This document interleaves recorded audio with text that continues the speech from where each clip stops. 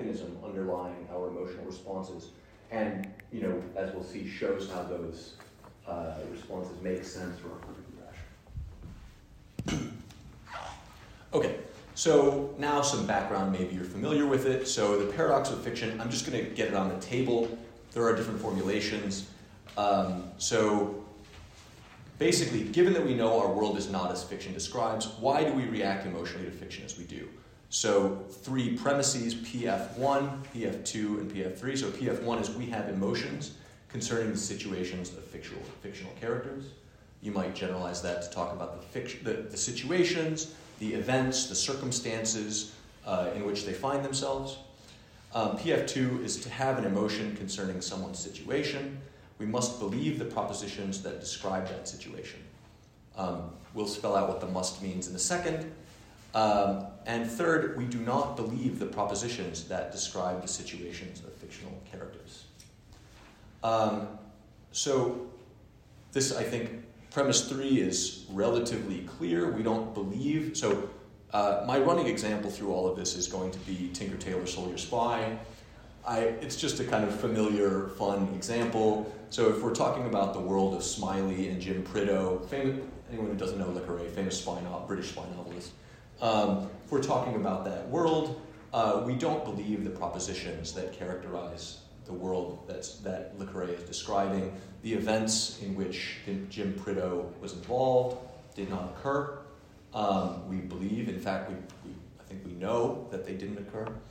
Nonetheless, we have emotions concerning those situations and those characters, Jim Prideaux, Smiley, Hayden. Basically, the situation is that Jim Prideaux is a famous spy. He's betrayed. I'm going to give away the book. I'm sorry. I give away the ending of the book. I'm sorry. It's going to save me a lot of time. This is good. Oh, really? Okay. You could just watch the movie. Yeah, you can watch the movie. The movie's quite good, actually. Really like it. I mean, the situation is that Smiley is hunting for a double agent in the circus, and Circus. Sorry. Oh, Rob doesn't know it. No, it's fine. It's fine. Okay. I'll look it up. Sorry. Okay. And sorry, I have to know how much to explain. Okay, but anyway, and Jim Prideaux, main character, who's now teaching at a school, was betrayed and in Czechoslovakia, shot in the back and maimed, basically. So he's now, but he's also trying to figure out who it was who betrayed him. And that's the plot. And then in the end, it is revealed who betrayed him. And he, I won't say. I'll leave the rest to you. Okay. So I think that using that example, we can at least see that PF1 and PF3 are true of it, or they seem quite appealing. PF2, we have to figure out what the must means in order to examine whether it's plausible. So one possibility is that the must means must metaphysically speaking. So in order to have emotions at all, that would be like, metaphysically speaking, we can only have emotions if we have the corresponding beliefs, that if we believe the propositions concerning the object of that emotion.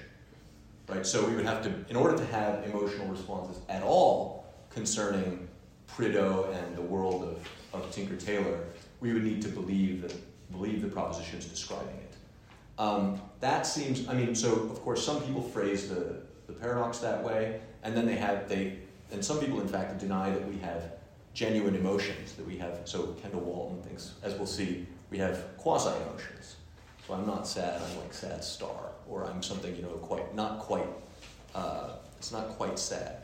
But I think the general view, at least, Radford, who originally proposed this puzzle, finally sort of conceded and ended up saying, well, no, let's talk must if we're rational. If we're rational, we will believe, and we have these emotional responses, we need to have the corresponding beliefs about the object of our emotion. So together, these 3 premises or principles threaten to entail that our responses to fiction are irrational. That seems like a bad response. It seems kind of crazy. Maybe you think, okay, so what support do we have for premise 2? What other support? So I mean, there are a number of considerations. Radford offers what he calls like rug pull situations. Like if we have an emotion towards something that we think is real, and then it turns out that it's, we were mistaken. It was based on false beliefs, and we find this out. Our emotional responses are either totally attenuated, or they're basically gone, right? So we think that there was something, the rationality of our emotional responses was dependent on the original beliefs. So that gives us some, inclination, but of course we still have these. We have persistent emotional responses in the case of fiction, so they're not quite analogous. But there is, all that is there's a difference between responding emotionally to fiction and responding emotionally to fact. Okay, another thought is that, that's supposed to motivate the idea that emotions are apt or correct only if we have the corresponding beliefs. Whether or not that's true, I think actually that's kind of implausible, and we'll see why in a second. So there's also another consideration that emotions generated by fiction aren't sort of apt for guiding action, or they don't rationally guide action in the same way that emotional responses to fact do.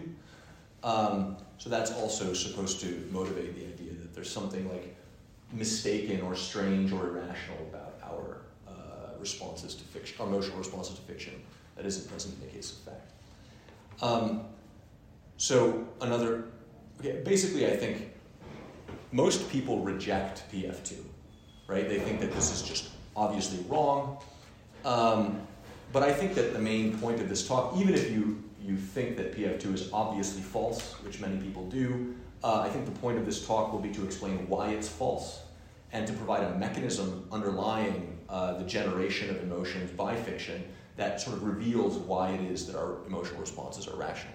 So you could deny PF2, just say they are rational, but there's still some kind of puzzle there. There's a residual question that we want to know why, and hopefully I'm going to answer that question. Okay, I'm going to skip over this point about desire for the moment. Okay, so what I'm going to do is try to, in 5 steps, spell out a view of the connection between imagination and fiction that gives us an account of why our emotional responses to fiction are rational. So we're going to start out talking mostly about imagination, and it's going to build on some semantic ideas about the meaning of ascriptions of imagination and the sort of the verb imagines and its complements. So we're going to use that to develop the view. I'm not putting too much weight on the semantics. This is supposed to be a metaphysical kind of claim. Okay, so first I want to distinguish between 3 different kinds of imagining. I don't know if they're like totally different, but they correspond to 3 different kinds of complements that the verb imagine can take. It can take a nominal complement, like a noun phrase complement. It can take a that clause, what's called a CP complement, and it can also take WH phrases like, what it's like, or where you can imagine where things are, what things are like.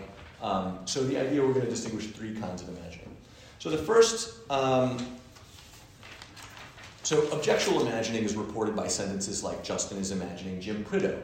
So Jim Prideaux is a proper name, noun phrase, or I might imagine Jim Prideaux's betrayal and capture. That's an event, right? So this category includes any instance of imagining reported by a construction with an NP or a DP complement. So basically, whenever imagine functions as a kind of transitive verb with the noun phrase in the complement position, it reports an instance of objectual imagining. And of course, it doesn't really matter that many of these complements, the things we imagine, don't exist, because imagine is sometimes what's called an intentional transitive verb. These reports can be true even though the object, the noun phrase in object position doesn't refer. So I can imagine Jim Prideaux, even though Jim Prideaux doesn't exist. I can imagine a unicorn, even though unicorns don't exist. I can, so on. Okay. So second kind of imagining is propositional imagining, and that contrasts with objectual imagining. So 3 and 4, Justin is imagining that Jim was captured. Justin is imagining that the world has ended. These are instances of this sort of standard kind of propositional imagining that I talked about in the introduction. right? Representing, that something is the case, and that it's that something is the case, and that the world it's sort of merely possible, not actual. Typically, you don't imagine things if you think that they're actual, right? There's a presupposition to imagining that they tend to be non-actual. At least that's I think the view in the semantics literature. Of course, you can imagine things that are actual and imagine them differently from how they are. But typically, you don't imagine things that you believe are true. Okay, so the third kind of imagining, and I think it will be the most, sort of the one that we're going to focus on, is imagining WH. So we all know that, well, at least most of us probably know that you can make a distinction between knowing that and knowing how. So you can know that the sky is blue, you can know that we're in London, you can know how to ride a bike, and there's supposed to be some kind of important distinction here, depending on your views on different kinds of knowledge. But I think it's much less well recognized that you can draw the exact same distinction or a parallel distinction in the case of imagination. So we can distinguish between imagining that something is the case and imagining how, or sometimes imagining how is sometimes it might be a species of imagining WH, like what something is like. So let's see some examples. It's not just how. You don't just imagine how. You can also imagine WH with a number of different WH words: who, what, where, when. So let's see some examples. Alex imagined what being captured by the Czech army is like. Alex imagined what it's like to be captured by the Czech army. So I take those to be basically equivalent. What we've done is being captured by the Czech army. That's a gerund that denotes an event. All that's changed is that we've moved it to the end of the complement as opposed to inside the what it's like phrase. I take that, at least generally there, so Daniel, my co-author, has a paper where he argues that what something is like is equivalent to how it is. So imagining sorry, give me 1 second.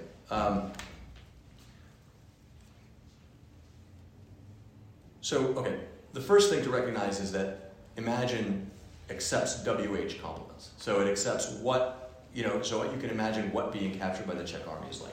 That I take to be equivalent to what it's like to be captured by the Czech army. And then, sorry, I put a word in the handout and it shouldn't be there.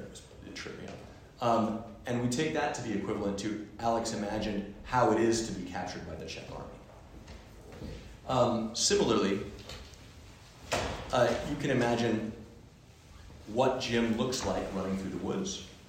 You can imagine how the Czech army managed to capture Jim. You can imagine why Hayden would betray England. But there are certain WH complements that you can't use in the complement of imagine. It's hard to, so you can imagine who the mole was. That sounds a little strange to me. Maybe you can imagine I'm not sure if you can imagine where and when the secret meeting was to take place. So judgments about the sort of grammaticality of these sentences are a bit mixed. But certainly there are some very good examples. Like it's very, we definitely can imagine what certain events are like, or how certain things feel, or how certain things are.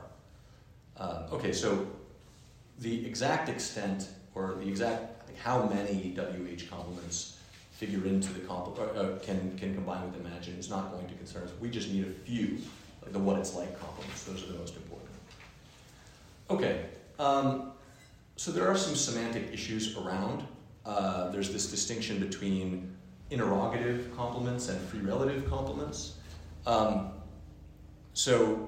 there's that will sort of change the resulting theory of like what the right semantics for imagining what it's like sentences will be, but we're not going to talk about that. We can talk about that in the Q&A. Maybe our views change if we take basically whether the WH clauses express questions, or whether they're like referential expressions that denote certain kinds of things.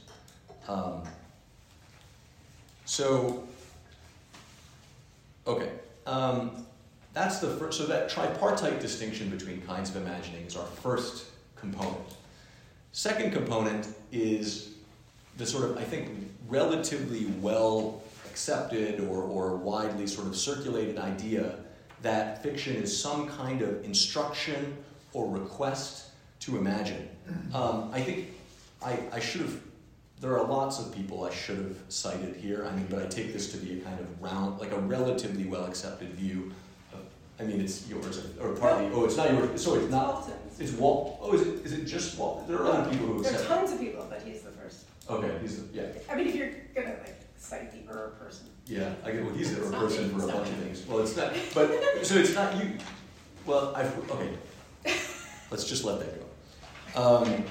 Okay, so, we can think of this again as Le Carré asking us or instructing us to do certain kinds of things, right? So you can think of novels or works of fiction as sets of imaginative instructions. So we might be asked to imagine that certain things are the case, right? But we're also, at the same time, instructed to imagine or asked to imagine objects and events that sort of, figure into the story, right? I imagine the events of Jim Prideaux's betrayal. I imagine Jim Prideaux. I imagine Smiley. I imagine, Smiley's house. I imagine, Connie's messy, old house. Anyway. So the idea is that we're not often, so we might be asked to imagine, usually we're asked to imagine objects and events, and we may be asked to imagine propositionally.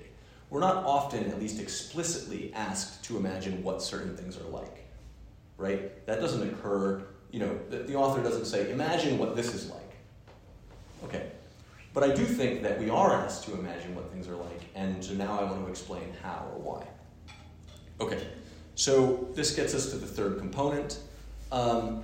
There's an equivalence, we claim, that I call NP what it's like, or NPWIL. Necessarily, to imagine DP, where DP stands for some sort of nominal, a denotational phrase or a nominal phrase, necessarily to imagine DP is to imagine what DP is like. So to see some examples, to imagine Haydn's betrayal is to imagine what Haydn's betrayal is like. And there's a little bit of semantic justification for this claim here. We could just state the metaphysical equivalence that imagination of one kind, objectual imagining, is always equivalent to a specific form of imagining WH, or interrogative imagining. Or did I call it? Sorry. Imagining WH. But there's a semantic claim on which this relies. We can give kind of evidence that the sentences are equivalent. The claim in semantics is that imagining reports of imagination, when they take a denotational phrase as a complement, conceal questions. So there's a sort of big literature on concealed questions in various epistemic verbs. So John knows Mary's phone number is widely taken to be equivalent to John knows what Mary's phone number is. John remembered the capital of Wyoming. John remembered what the capital of Wyoming is or was. John told Mary the top song in the Hottest 100, to use my Australian example. John told Mary what the top song in the Hottest 100 was or is. So those are widely taken to be examples of equivalences because a denotational phrase, the top, this definite description in the complement actually conceals a WH complement. It conceals an interrogative. And so you get this equivalence between certain kind of, knowledge or remembering or telling DP and telling what DP is, right? So there's a general equivalence there. So we think that if that's true, the same kinds of considerations carry over to the case of imagining, except with a slightly different question. So just imagine Haydn's betrayal is equivalent to just imagine what Haydn's betrayal is like. Same thing, being betrayed, what being betrayed is like, and what imagine Smiley, imagine what Smiley is like. Okay, we can talk about, I'm going to skip the rest of the evidence for the semantic claim right now, because it's,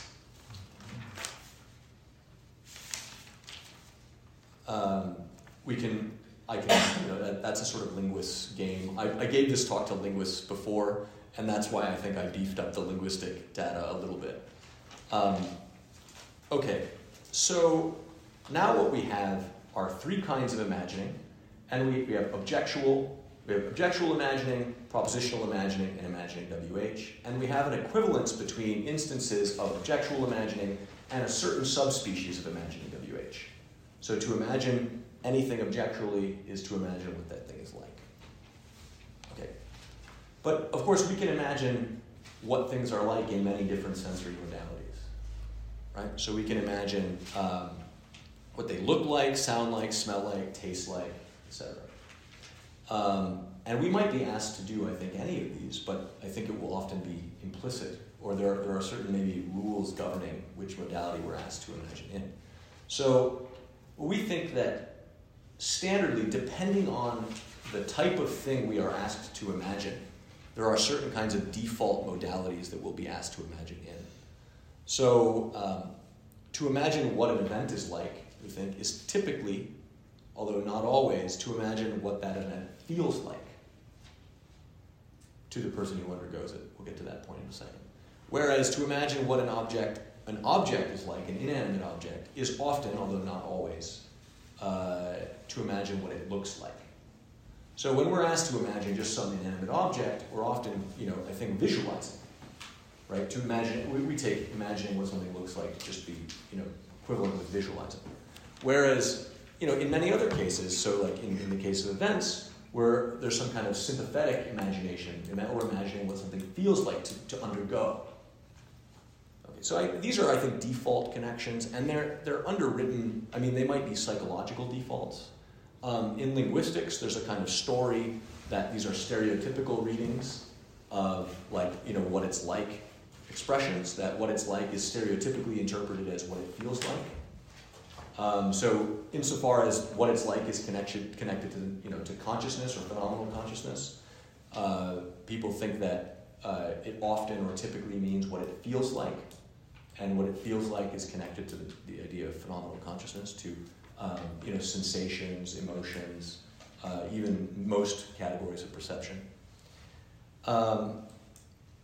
Okay, so there might be linguistic evidence for these defaults, but there might also be psychological evidence that it's difficult to imagine what an event. It's sometimes difficult to imagine what an inanimate object feels like, right? It might just be impossible for us to imagine because it might not feel like anything, or because it might feel like something to touch, but that's not the relevant notion. But anyway, so there's a kind of default connection. Now, we have the last component, which is, I think most people working in imagination have recognized that imagination is perspectival. Much like, so perception, everybody recognizes that perception is perspectival. So in the case of imagining, when we imagine what things feel, look, sound, smell like, we're not imagining what they feel, sound, look, smell like simpliciter. We're always imagining what they feel, sound, smell, look like, taste like to someone, right? So there's always a perspectival component to the imagining. So we call this person the experiencer.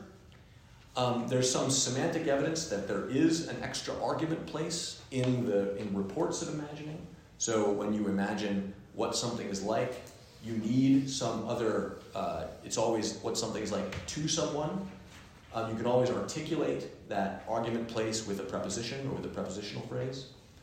Or what something is like for someone, you can use usually either to or for. So when the author of a fiction instructs us to imagine something from a particular perspective, they're instructing us to imagine what something is like to an experiencer of a particular kind. Right? So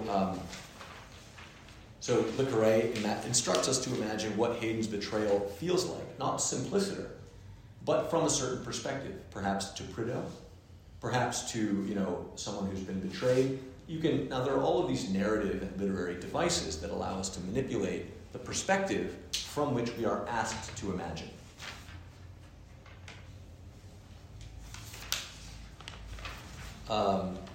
So the idea is that we're always being asked to imagine what things are like, and we're always being asked to imagine what things are like to someone of a particular kind or with a certain kind of perspective.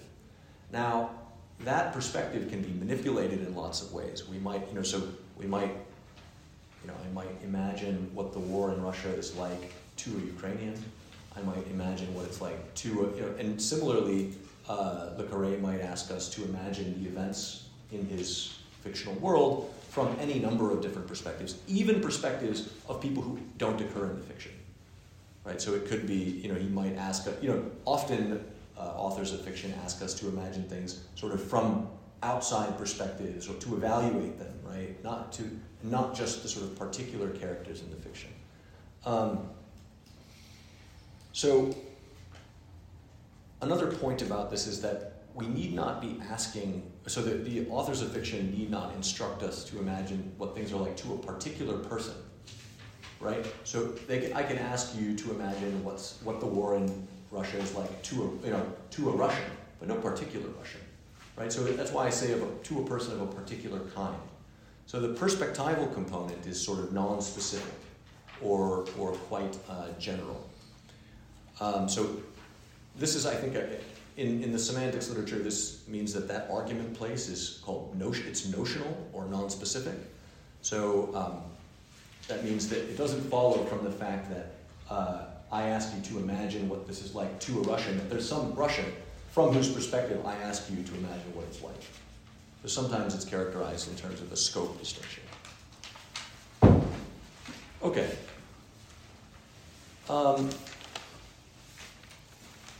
Okay, so we've gone through these 5 components, and I know that was kind of a trek. I'm sorry for that.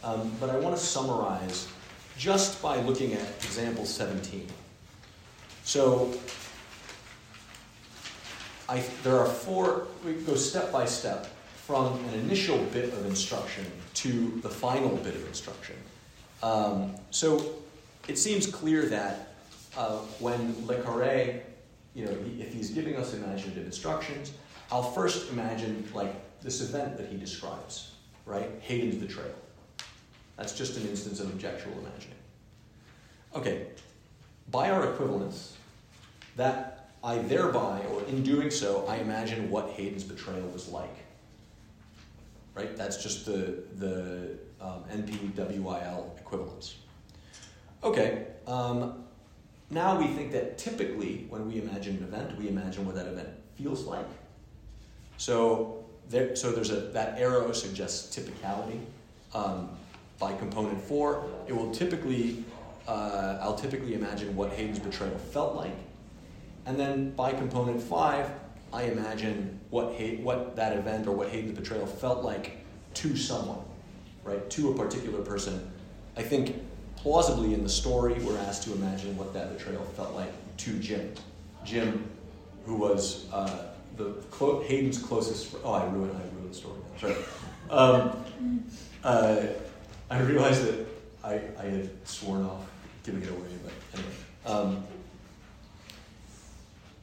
So Jim was his closest friend, also his lover.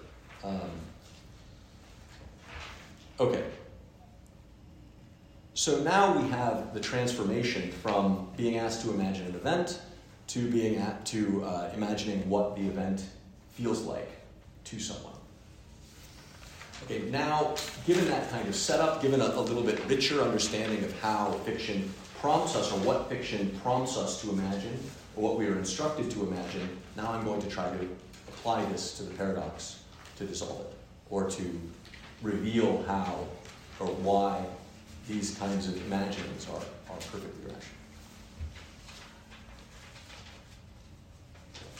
rational. Okay, so here's the solution. To imagine, so we imagine what various states and events are like. To imagine an event or an event is standardly to imagine what that event feels like to someone, and we're going to, by definition, call this a vicarious experience. So the feel notion, I think, is capturing the experiential element. So we're just going to stipulate that a vicarious experience is to imagine what an event feels like to someone. often we'll be asked to imagine what the event feels like to the agent of that event itself, but not always. Okay, so now this notion of vicarious experience gives us two related ways. I'm not sure they're equivalent ways, but they're closely related ways of explaining why our responses to fiction, our emotional responses to fiction, are rational. Okay. Explanation one. When we comply with the instructions laid out by the fiction, we imagine what an event feels like to someone. Now, in doing so, we go into a state that is phenomenally similar to, i.e. it feels similar to, and is in principle phenomenally identical to the experience they have in being made to feel a certain way by that event. So when we imagine what something feels like to somebody, we go into a state that feels similar to how they feel. So now consider, the reason for thinking this is just a general feature of imagination that arises in perceptual cases as well. So when I imagine, imagining an elephant is phenomenally similar, maybe even in principle phenomenally indistinguishable from seeing an elephant or perceiving an elephant. So similarly, when I imagine what something feels like to somebody, there's a phenomenal similarity between my state of imagining and the state that they are actually in when they undergo that experience. Okay, so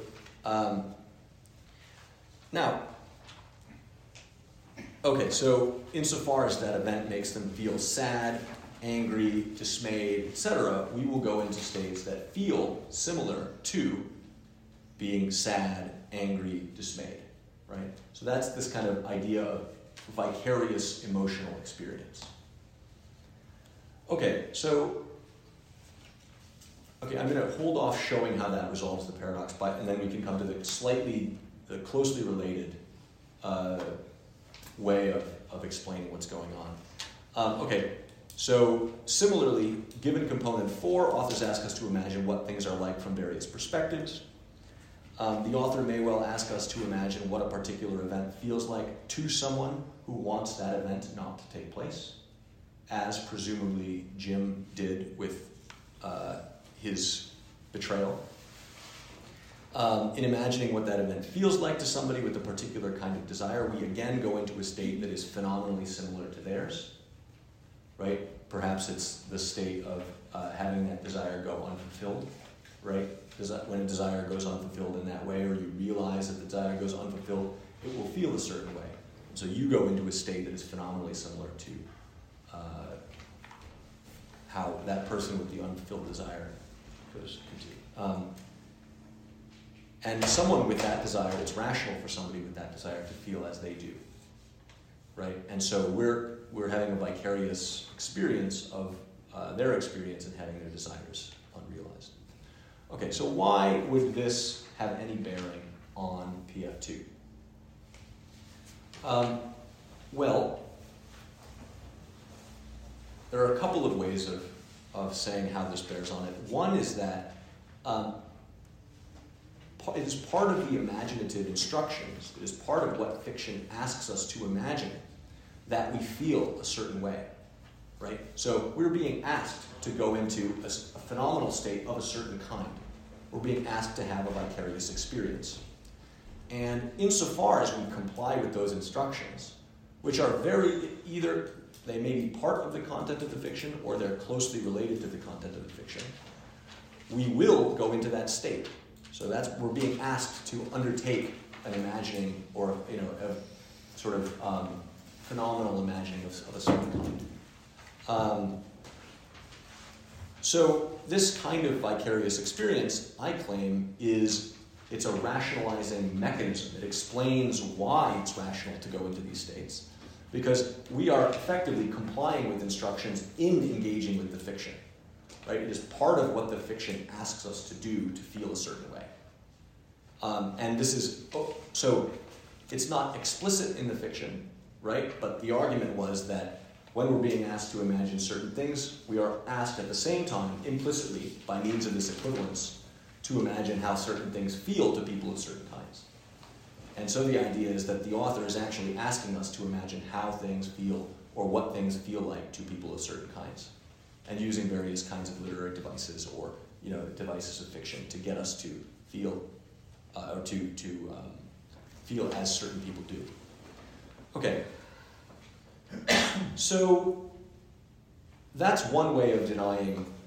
So we can deny like PF2 using that mechanism, right? So we can also, though, so I say there's a little bit of, there's a vestige of a slightly earlier version. So we could ask, like, which one of these premises do we deny? I've just shown you how to deny PF2. But we could also deny, for instance, PF1, right? We could deny that we have genuine emotional responses to fiction. How could we do that? Well, when we're asked to have a vicarious experience, we're asked to go into a state that is in principle, similar to or in principle phenomenally identical to the genuine experience of an emotion. But if we don't think that vicarious experiences of that kind, or that things that are phenomenally identical to experiences of emotion are themselves emotions, then we can say, actually, we're not having emotions, but we're having some kind of emotional response that feels similar to an emotion. And in that case, we could deny premise one, that we actually have genuine emotions concerning the situations of fictional characters. That would be a kind of explanation or vindication of Walton's view, which is that we actually only have quasi-emotions toward the situations and characters in fictions. And of course, which route we take, whether we deny PF1 and say that we actually only have quasi-emotions, or whether we deny PF2, will depend on our background theory of emotion. So the main question is whether or not we think that experiences that are phenomenally indistinguishable from genuine experiences of emotion are themselves emotions. If they're not, we can be kind of disjunctivists about emotions in the same way that we might be disjunctivists about hallucination, right? That a phenomenally identical experience of a hallucination is not of the same kind as a veridical perception, even though they feel the same way or look the same way, or we can't distinguish them from the inside. Similarly, for experiences of emotion, even if we end up, in principle, feeling the same way, that doesn't mean that it's a genuine experience of emotion, because it might need its objects to be there to count as a genuine emotion, as Walton, in fact, thinks. Or we might need the requisite beliefs, as Walton, in fact, thinks. Okay, so roughly which premise we deny just depends on a background question about your theory of emotions. I think we're inclined to think that, in fact, vicarious experiences of emotions are not genuine emotions. So we're actually inclined to deny PF1. But that doesn't, we still have a residual question about why our quasi-emotions would be rational, for instance. And this explains why those quasi-emotions would be rational. So we can actually deny sort of both, I guess. There's a kind of, there's a way in which, in explaining the mechanism underlying the rationality of our emotional responses, it doesn't matter whether we can classify them as quasi-emotions or as genuine emotions, but we've still tried to give an explanation of why it is that however you classify them, these responses are rational. Okay. I have a few more minutes. So now we can kind of compare and contrast. I have the view out on the table. Hopefully it's relatively clear. So there are three kind of standard strategies for responding, and so our view will look more like one or another depending on sort of these choice points that we've designated. So the pretense response is basically Walton's, and so we're actually kind of sympathetic to this response, but he denies PF1 and says, like, no, I'm experiencing when I have an emotional response to the description of Jim's betrayal, I'm having a quasi-emotion, right? I'm quasi-sad. And quasi-sadness is governed by slightly different norms. It doesn't require the beliefs that the object of the emotion be real. So I think that at least as a move, without our sort of strategy, I don't think that the quasi-emotion move is particularly plausible. Because as I said, we can actually just ask why are we could raise the same exact puzzle for quasi-emotions, right? We can ask why are quasi-emotions rational? We certainly feel a certain way, even if it's technically not sadness, right? But we can ask, well, why is it rational to feel as we do, even if it's not sadness? So I think that what you need and what Walton needs is not simply to distinguish between real sadness and non-real sadness, but rather to give an explanation of why it is that we feel the way we do, what the mechanism is underlying this, and vicarious experience for us is that mechanism. Okay, so the thought response, I think that this is the most sort of popular response, is just to deny that there's any problem about rationality to begin with, in a certain way, because PF2 looks so implausible on its face. But still, again, so the question with denial of that premise is what we want an explanation as to why, right? Why is it rational to have these kinds of emotional responses? We want some kind of either a psychological explanation, but plausibly also a rationalizing explanation. And so that, I think, we've attempted to give. And the view that I'll talk, I guess, least about, which is strangely, it's strangely like Peter Langland-Hassan defends a version of this view, although his view is not like really set up to do this. It's actually that we do believe the propositions that characterize the fiction, and that we lose track. The classic illusion response is that we actually believe like the propositions that characterize the fictional world. The reason that Langland-Hassan believes this is basically because he thinks that the propositions it is fictionally true that. And that, of course, is true. So I do believe that. But of course, that's not the proposition that we were talking about originally. So he seems to have opted for the illusion view because he thinks that there are certain propositions with fictional operators in them that are literally true. So I find that, so suppose we don't go for that view, suppose we go, one version of the illusion view is like, well, when I'm engaging with the fiction, I actually suspend my disbelief that it's false, right? And so I actually do, I actually do believe the propositions, at least temporarily. So, there's an objection to that, which is that, well, that looks like a relatively, you're going to look extremely irrational if your beliefs, you're going from believing something to, looking at a TV screen and then all of a sudden not believing it, and then like looking away and then changing your beliefs again, right? So that raises its own kind of problem of rationality, one that's not that, maybe even sort of more grave than the problem for the thought response. So either way, I think the illusion response is maybe the least plausible of the three, but whether or not, so I'm not going to come down strongly on one side or the other, whether the pretense response is the right view or the thought response. Although